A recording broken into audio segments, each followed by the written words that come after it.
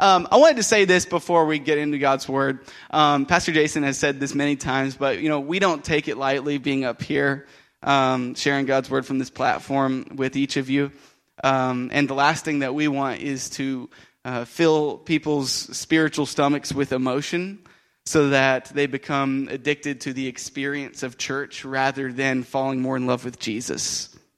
You with me?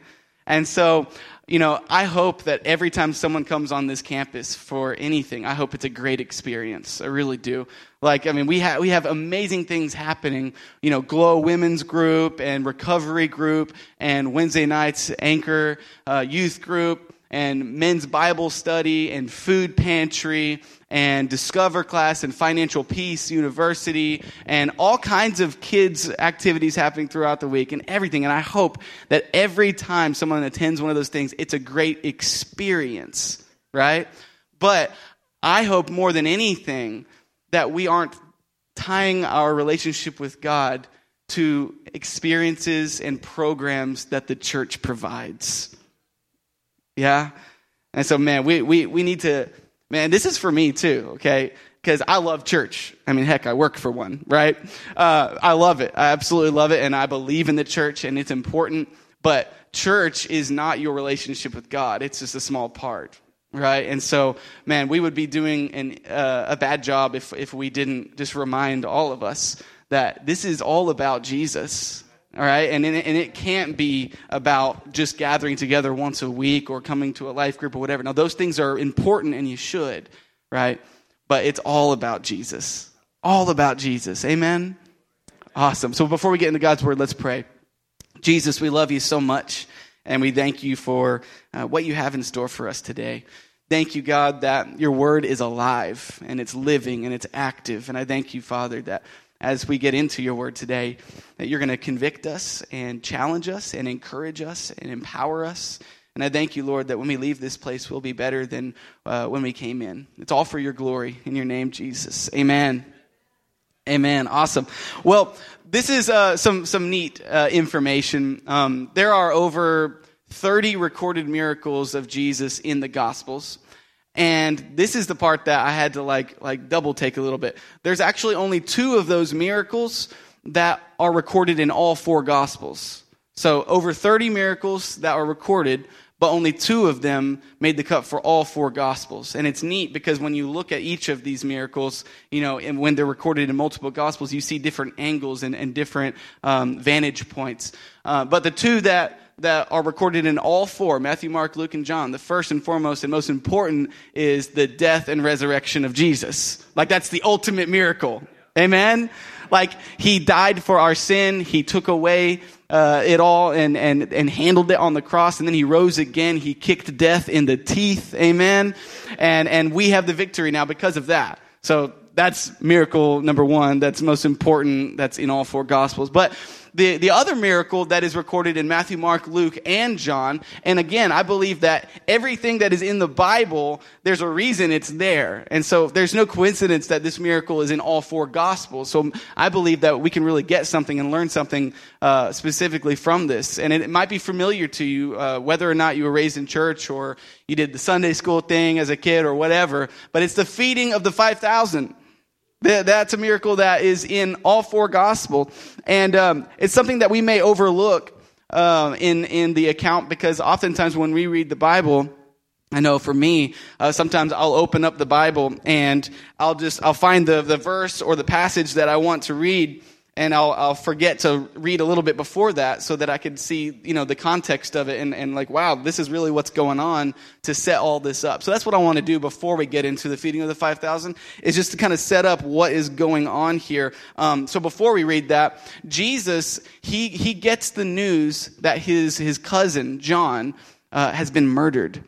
John the Baptist was beheaded. And this is terrible news, and it obviously affected Jesus because it says that he got on a boat and departed to a place of solitude, probably to mourn, probably to pray.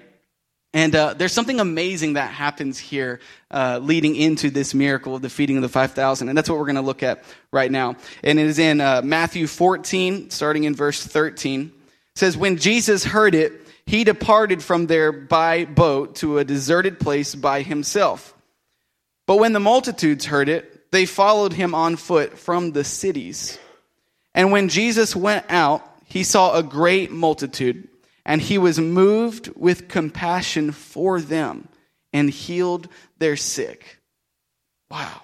So Jesus, he's clearly dealing with, the loss of a loved one, of a family member. And that's not easy for anybody, right? And I think this is an important point, is that it shows his humanity here. He is definitely all God, but he's all man in this. And so he's hurting. And in the middle of his need, he sees the needs of other people. And that's a trend that Jesus constantly has throughout his life. And it's such a lesson that we can learn. Amen? Like, we all have struggles and we all deal with stuff. And maybe it is something really heavy, like the loss of a loved one, or maybe an illness or whatever. And it's not making light of that, man. Jesus, he wants to be with you during that and comfort you and give you peace. But if we aren't careful, those things will cause us to become so inwardly focused that we forget that there are people all around us who are hurting too. And God wants to use that to help you reach out to other people.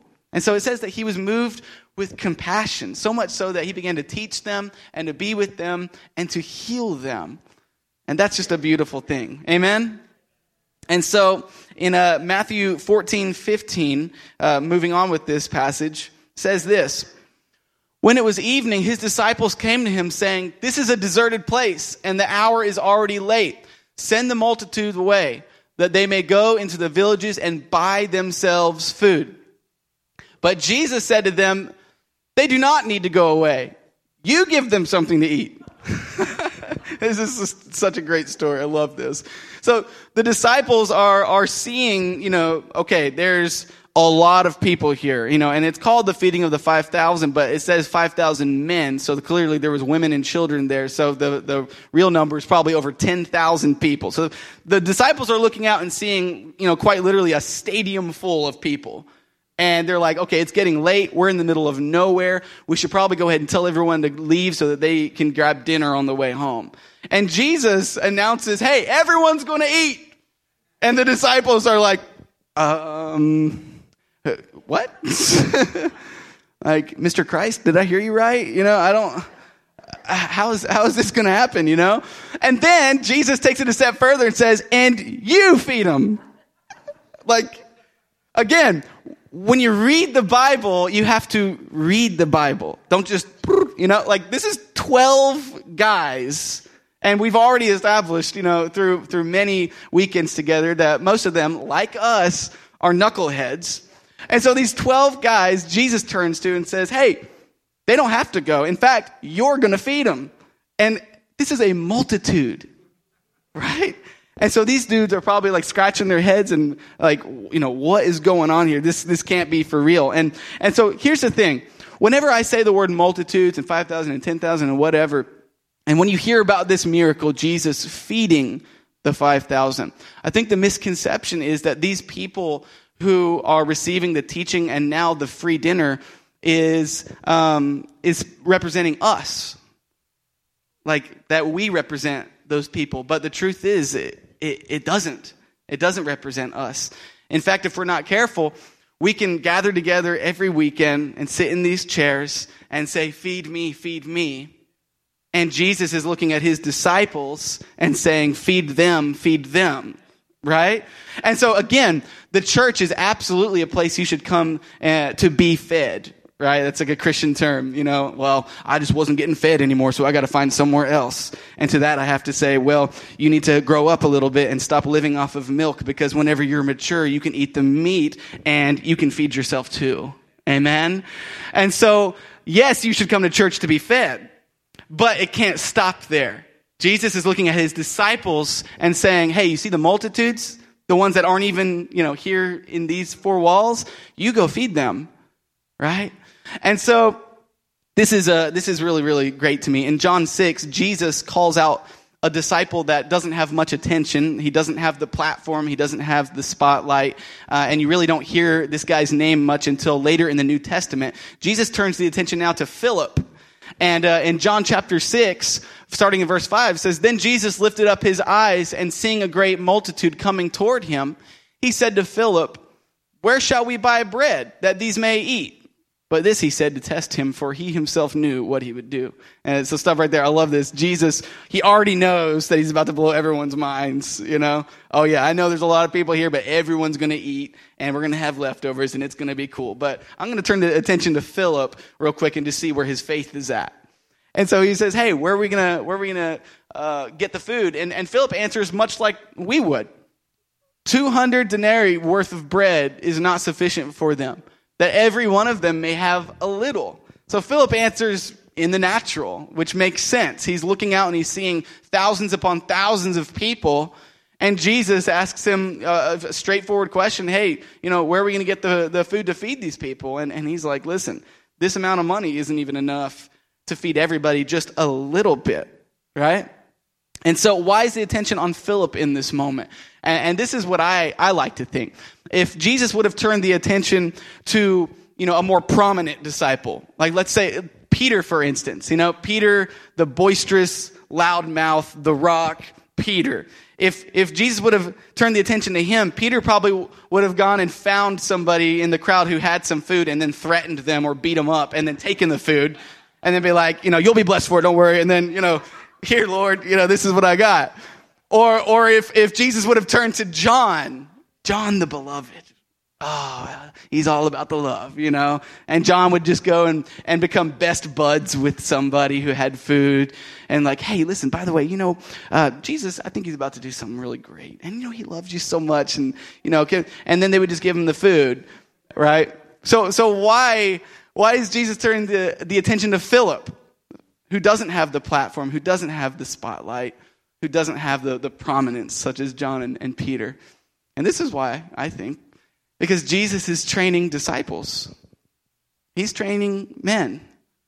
And maybe you're here today, and you're a follower of Christ, and you're hearing now that you're not part of the multitude that's being fed. You're actually a disciple who's supposed to go and feed the multitude, and you feel inadequate, or you feel like, I don't think I can do that, or I'm not a preacher, or I'm not a teacher, or I'm a pretty shy person. And all those things are fine. You got to remind yourself, though, that you've got Jesus with you, right? You have Jesus, who is the master of miracles, and he wants to do something pretty amazing, and all it takes is your willingness. Jesus can work the miraculous through your willingness. Amen? Wow. He absolutely can. See, a lot of times we discount the fact that, well, all I have is just, a willing heart. That's all God asks for. You don't have to have a degree, or, you don't have to have a strong speaking voice, or you don't have to be a people person even. Jesus just wants to use you if you're willing. And I think that's where a lot of Christians today miss it. You're missing opportunities. God wants to use you. Like every person, I'm not singling anyone out in here. I'm saying literally everyone in this room, God wants to use you to impact this world for his kingdom. And you might feel insignificant. You might feel much like Philip, who, wow, like, why is he asking me this? But I'm telling you, he wants to use you in your circle of influence, in your neighborhood, in your workplace, in your school. He wants to use you. We have to be willing, because he'll work the miraculous through our willingness. Amen? So in John 6, they bring Jesus a boy's lunch, 5 loaves and 2 small fish. So then I imagine the disciples are looking at Jesus like, okay, well, this is what we were able to scrape together. So now what? And Jesus blesses it, and then it's like, all right, start. And then they're like, start. Like, what do you mean? What do you mean by start? And he's like, passing it out, of course. And like, again, you got to imagine this. Don't just read the Bible. You got to read the Bible. Like, how crazy is this? 5 loaves and 2 fish, and then Jesus blesses it and then tells the disciples to begin distributing it. And so, Mark 6, now, same story, but different vantage point. Now in Mark 6, verse 39, says that he commanded them to make them all sit down in groups on the green grass. So they sat down in ranks, in hundreds and in 50s. So again, there is multitudes, 5,000 to 10,000 people at least, and they had to put them in groups of 50 to 100. So it doesn't say how long it took the 12 disciples to do that, but it was probably much like herding cats, and it probably was no easy task, right? So if the disciples had to seat the people in groups of 50 to 100, and then they had to distribute the food to these groups. Again, think about this. Don't just read it. Like, that would be, it's like, okay, here's a group of 50. We won't even use the 100 group example. Here's just a group of 50.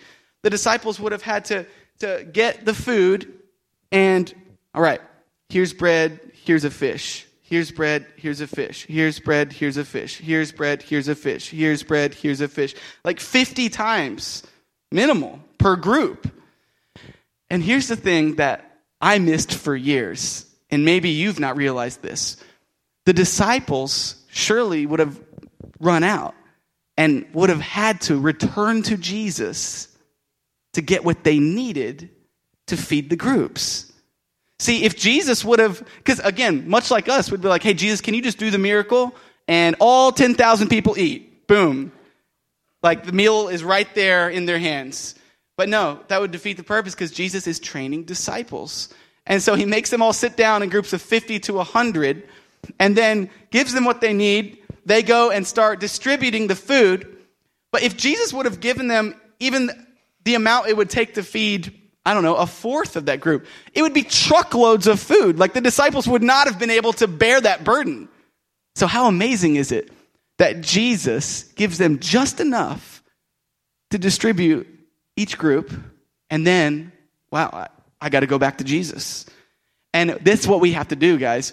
We have to remain in him. Jesus is training us and training them that we have to abide in him. For apart from him, we can do nothing. We have to constantly go back to him for what we need. He's not going to just give it all at once because then it would be overwhelming. He's going to give you just enough to complete the assignment that he's given you. Amen? And that's difficult sometimes. John 15:5 says, we must abide, we must remain, because apart from Jesus, we can do nothing. Jesus was training them that they needed to continue to abide in him. And again, that is not a once a week gathering. That is an everyday abiding, daily abiding, remaining connected. We got to realize that he's the source, right? And so what I need for them, I get from him. And what you need for the multitude outside these walls, you get from Jesus. And he's calling you to do that, right? As a Christian, you are not called to just attend church. As a Christian, you're called to make disciples. That's what the Bible says. Amen? And so we do that by remaining, by abiding, by returning to Jesus every chance we can get to be equipped with what we need to reach people. Amen? God will never give you more than you can handle. Psst. That's not in the Bible. God will never give you more than you can handle is not in the Bible. That's something that many people like saying, and it sounds nice, but it's not biblical. The verse that is usually taken out of context with this is 1 Corinthians 10:13, and it's talking about temptation. It says, God will not allow you to be tempted beyond what you can bear, but God is faithful and will always provide a way out. That's what that's talking about. Because God will never put you in a situation where sin is the only option, but God will definitely give you more than you can handle. The Bible is full of stories of people that God gives more than they can handle. Right? Like, think about the disciples in this situation. This was something way beyond their capability. It was more than they could handle. Yet Jesus was saying, you feed them. What? Yeah, it was more than they can handle. And again, it's because Jesus wants to remind us and train us that we have to abide in him. We have to remain in him. Amen? You fill with insecurity whenever you become inwardly focused. And truthfully, I hope that we do. I hope that we fill with insecurity if we are inwardly focused. Because apart from Jesus, we can do nothing. Nothing. So back to the text. Jesus looks at them and said, you give them something to eat. Now I want to take a moment and just talk about the faith element here. The element of faith that was required of these disciples. Because again, even if they were a little skeptical, they actually did, okay, well, I guess we're going to go look for some food. So they're walking around and look. I mean, that took some faith in itself. All right, well, there's 10,000 people, but I guess we'll try to scrape something together. All right, so that took faith. And then it took faith to bring what they found, a boy's lunch. It took faith to bring that to Jesus. Right, so there's faith involved. And so let's look at this New Testament passage. It's familiar to most of us, Hebrews 11:1, talking about faith. Now, faith is the substance of things hoped for and the evidence of things not seen. Now, that word substance means this. Substance means the real physical matter of which a person or thing consists. So this verse is saying faith is the real physical matter of what we hope for.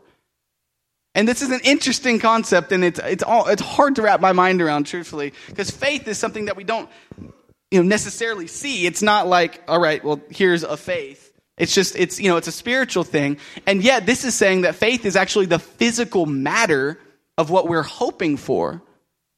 And that's kind of crazy to think about, right? And so the disciples, they could have looked out at the masses and they could have recognized the need. Wow. I mean, they did. It's getting dark. These people need to eat. So they knew the need. And they could have looked out and said, man, I hope they get to eat. Oh, man, I hope it works out for them. Bless their heart. I just hope. Right? And we like saying things like that. But if we're truly hoping for something, you don't really mean what you're saying unless you have that kind of faith. Like a substance, real, physical matter of what we are hoping for. So follow me for a moment. A lot of times as Christians, we tend to have like this passivity towards faith and the future. Like we say we have faith, but when we look at the state of things today in our world and in our country, right? The fear, the confusion, the craziness, the injustice, the racial tension, the politics, all of it. And we can look at that and we can say, man, I hope things get better. I hope things work out, right? But if we are truly sure of what we hope for, and if faith is the real physical matter of what we hope for, like Hebrews 11 says, then we need to stop just saying, I hope things get better. And we need to put action to see that hope become a reality. Because James chapter 2 says that faith without works is dead. And so, wow, we can look out and see the need. Like the disciples looked out and they recognized, hey, it's getting late. We better send them home because they're getting hungry. I hope they eat. But man, Jesus is saying, no, you feed them. We need to put faith, action to what we're hoping for. Amen? Wow. Listen to this. Evil men do not ask for God's permission before they do something violent and terrible. And yet Christians, most of the time, when they look around and they see the evil all around them in this world today, look up to God and say, God, would you do something? And God is with a broken heart looking down and saying, I did do something. I sent my only son, Jesus, to take care of all this. And catch this, I put you on this earth for such a time as this. You are alive today in the year 2016 with all the craziness going on for a reason. And God is looking down saying, hey, you are capable of allowing my power to flow through you to make a real change in this world. You can live with justice and love, mercy, and walk humbly. And you can reach out to this world and actually not just say, I hope things get better, but actually put faith in action to see it get better. Amen? Wow. That's God's heart. He wants to see people reached. So how do we do that? Faith, not fear. Faith, not fear. Mark 6. Verse 38 says this. Jesus looks at them and says, "How many loaves do you have? Go and see." And when they found out, they said, 5 and 2 fish. Now, there's probably, some underlining, irritation in that. 5, But I wanted to give this example. I wanted to actually bring up what I believe they probably had then, back in the day. Paper bag. And I got 5 dinner rolls here. So this is very authentic to that culture in the day. And then also I've got 2 beer-battered fish sticks. All right. Yeah. They're already soggy. That's awesome. All right, so can y'all see that? You see it okay? Cool. So I wanted to do this for 2 reasons. The first, simply to show how crazy this miracle is. Can everyone see this? If you can't, maybe the camera can get thrown up there or something. Look at this. We got 2 pieces of fish and 5 pieces of bread. This is what they were seeing. They saw 10,000 people who needed to eat, and then they saw this. Right? Have you ever thought about that before? That's why I'm doing this, just so we can think about this. 5 loaves and 2 fish.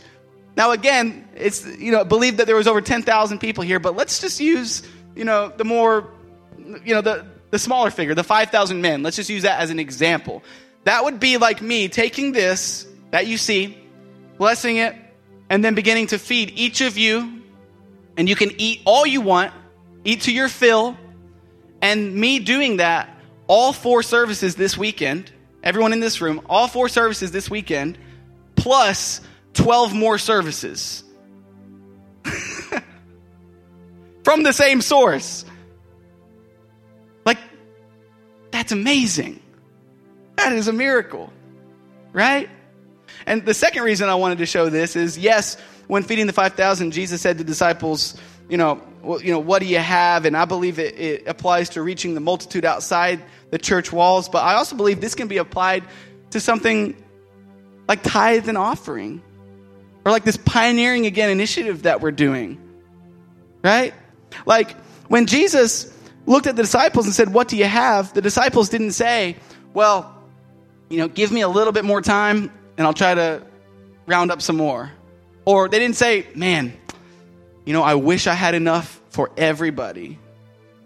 They said, "We only have 5 loaves and 2 fish." Now, do you think Jesus, when he saw what they had, do you think he was like, 2 fish and 1, 2, 3, 4. Seriously, guys, 5 pieces of bread? Not enough. In fact, you know what? You better just hold on to that for yourself. See, listen. In our hands, that's all we have. 2 pieces of fish and 5 loaves of bread. But you take what you have in your hands and put it in the master's hands, and he makes a miracle. Right? He makes something amazing take place.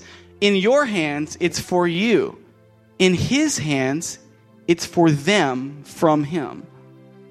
Because what I need for them, I get from him. He's our source for everything.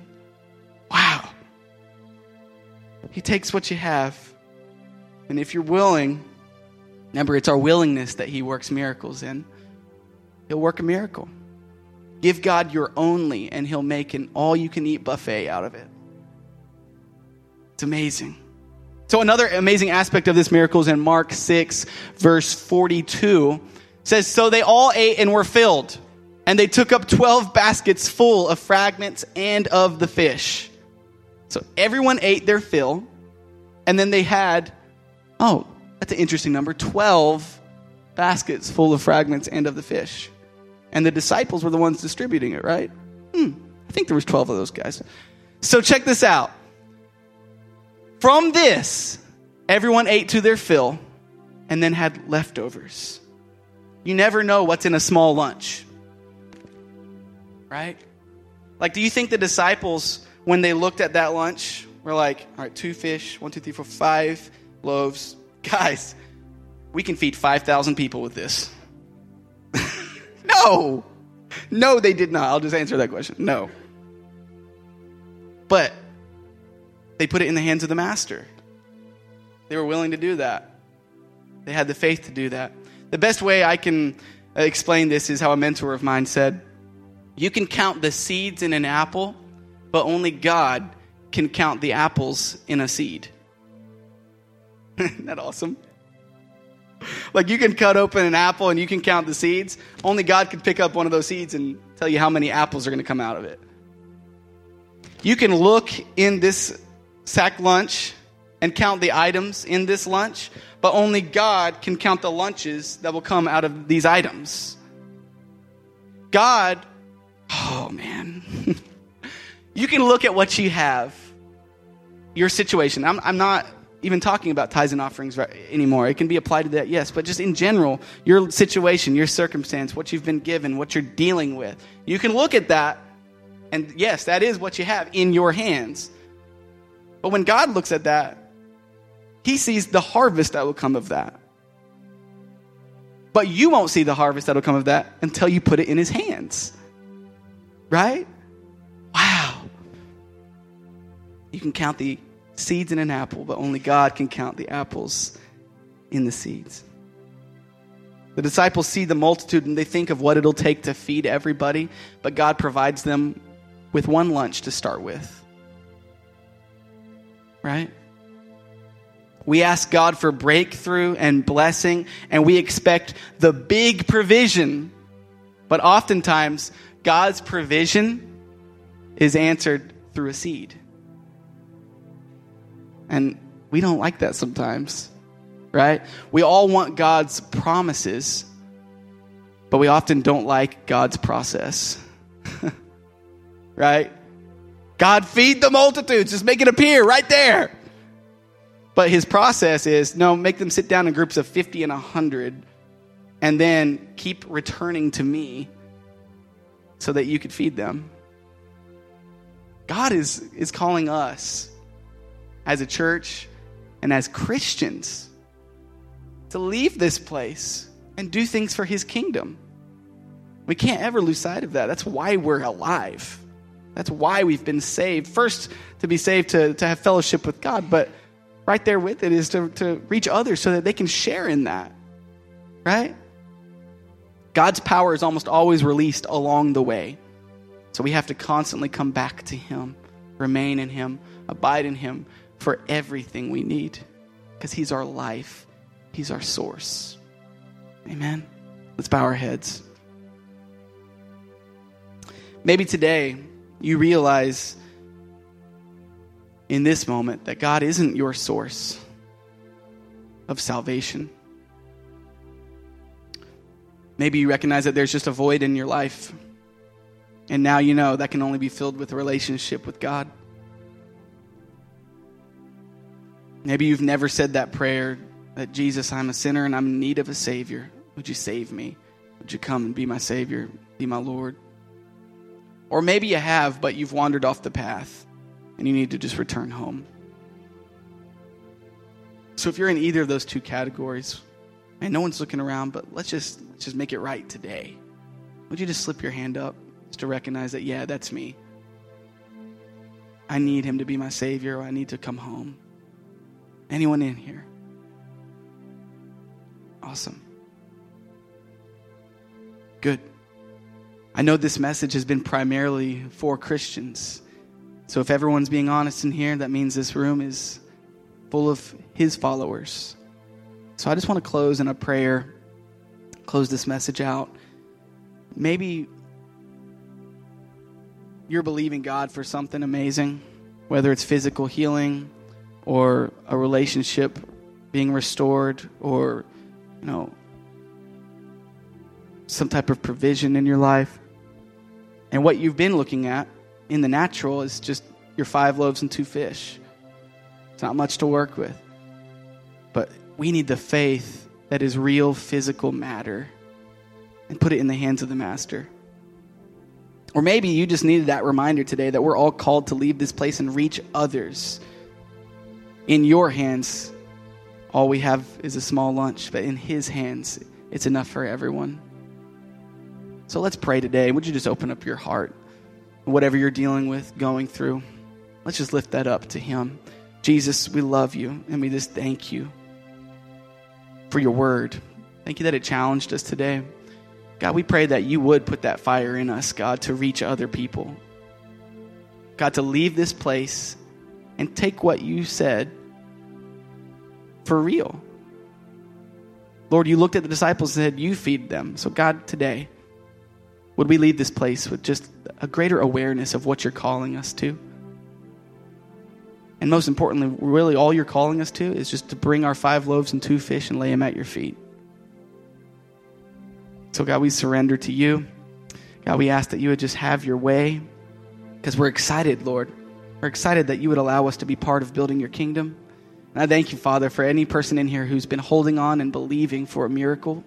God, I thank you that we're going to have the faith that is the physical matter of what we're hoping for. So God, we give you the praise and the glory and the honor, and we pray all these things in your awesome name. Amen.